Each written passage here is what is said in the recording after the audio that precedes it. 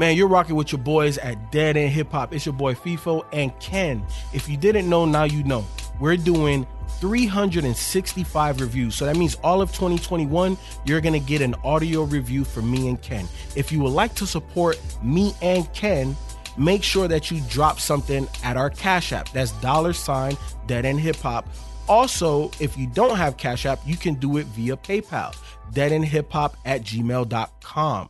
Make sure that you hashtag DE365 so that way we know it's for me and Ken. It's Griselda week, y'all. Tana Talk 3, Benny the Butcher.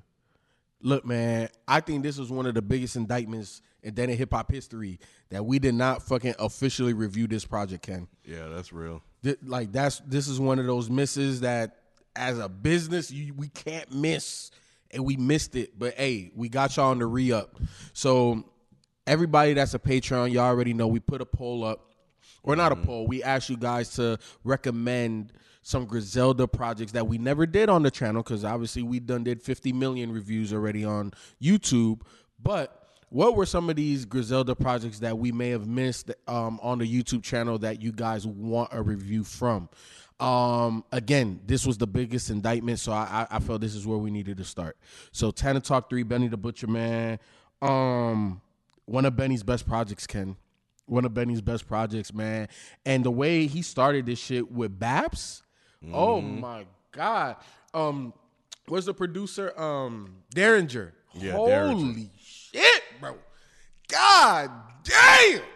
Like, yo, hey, Derringer, bro, you did that shit. Like, this sounds like a movie intro. Mm-hmm. Yeah, man. This to me is my favorite Benny project. I think it is his best work. This was like my official introduction to Griselda. Again, one of those stories that they sit in my library, heard them rap on shit like that, but didn't pay that much heavy attention to them. Mm-hmm. Tana Talk 3 is when I realized that, no, I didn't realize he was special then, but I knew he had something. And it was just the beats. Mm-hmm. It felt comfortable to me. It was that nostalgic feeling, Ken. And you know, like, and it didn't feel like a facade. And I'm not gonna say that this particular artist made it feel like a facade. But like when Joey Badass first came out, it was like, damn, like, is this really you, or you just like you like that era, so you're making that era music, right? Like, and Joey Badass is super dope.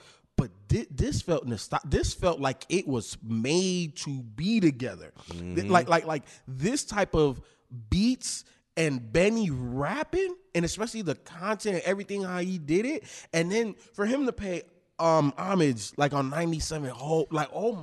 That was one of the ones that did it. I'm like, not because there were songs on here that gave me a old school Jay-Z feel. And with some of the beats he was rapping on and the way he was rhyming, I was like, damn, that kind of sounds like fucking Jay-Z. But I think just even with like Baps, you talked about Baps, but the second track, Good Night, I loved.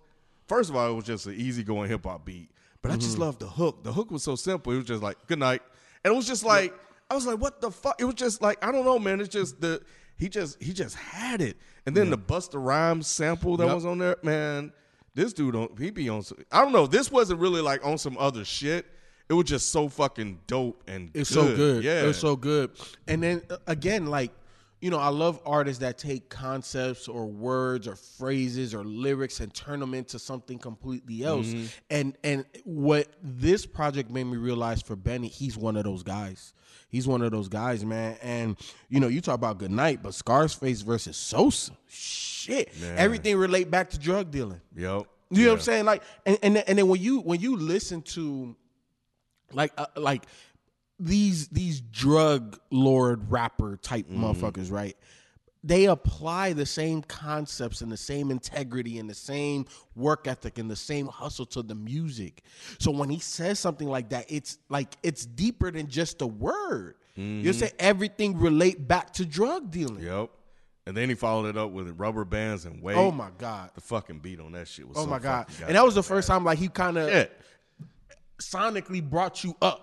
You know what I'm saying? Because everything else been kind of mellow, somber, you know, New Yorkish. And not saying that Rubber Bands and Wait isn't New Yorkish, but that it feels grimy. It feels like this is the one that you put on the ski mask. You know what I'm saying? Yeah, We about to go man. do some shit. Yeah, that beat was fucking nasty. Fast Eddie was dope too. The thing about Fast Eddie is when I was kind of just because this is one of the tapes that I will play more than once. Fast Eddie gave me a Lots feel. Yes. Like the first featuring Jay-Z type shit. Yeah. I could easily hear any one of them rapping over that fucking beat, man. But it gave me a Lots feel, like early Lots before they got with the fucking Rough Riders. Yeah, that shit was dope. Then fucking Broken Bottles. That's my shit, Ken. Fucking God. That's my shit, Ken. Look, how the fuck you go 6 tracks? 6 tracks, bro. No miss, like all hard shit. All hard shit. Broken Bottles, man, that beat, oh my God. Benny and whoever the fuck the producer was. I think it was Alchemist because he kept. Alchemist did that one? I heard him saying Al. I know Alchemist did Fast Eddie. And I know Alchemist is littered, and so is Derringer all through this. I don't know who did which one. This is why we need BZ on the show. But man, Broken Bottles can goddamn.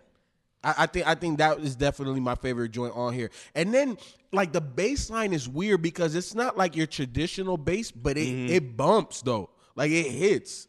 We'll be back after this quick break.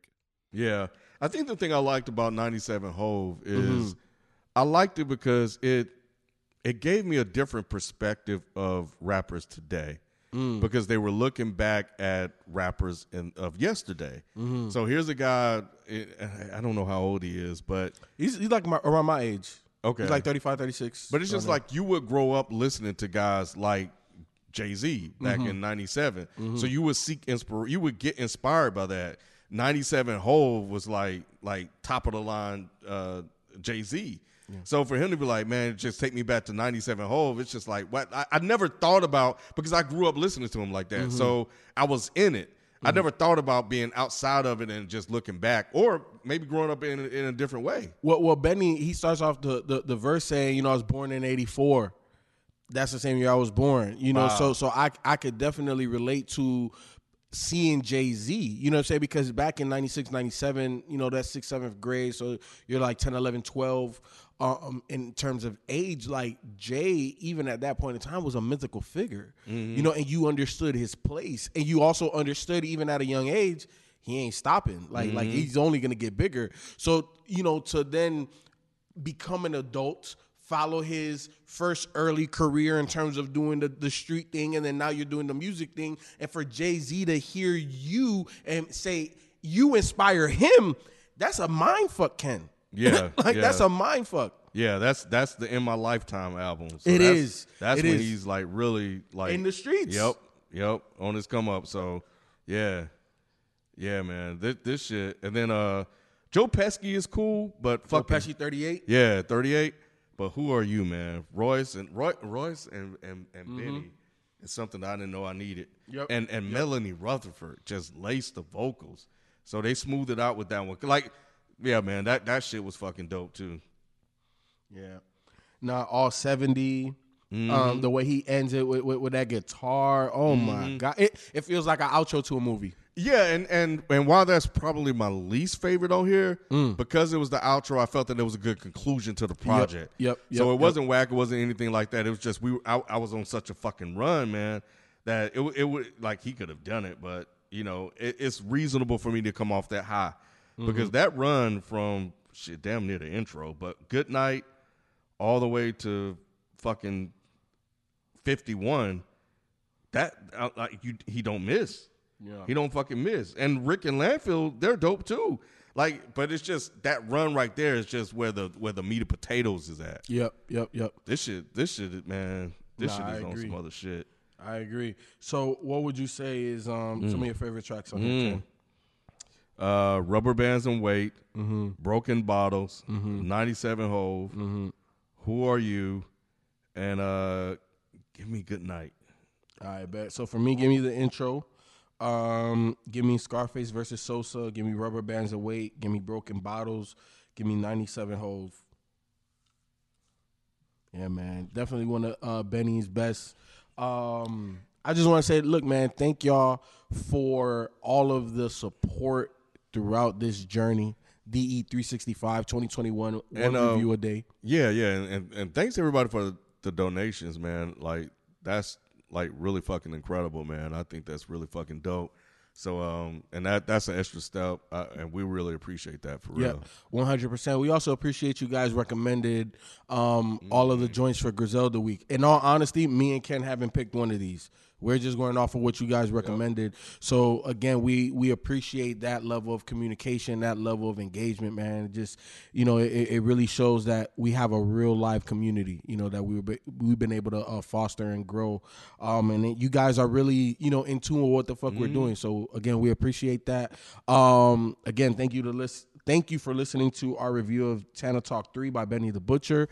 I promise you, on my mama, we're going to have another Griselda project tomorrow. I'm pretty sure you're going to like this one. You guys recommended it. We out.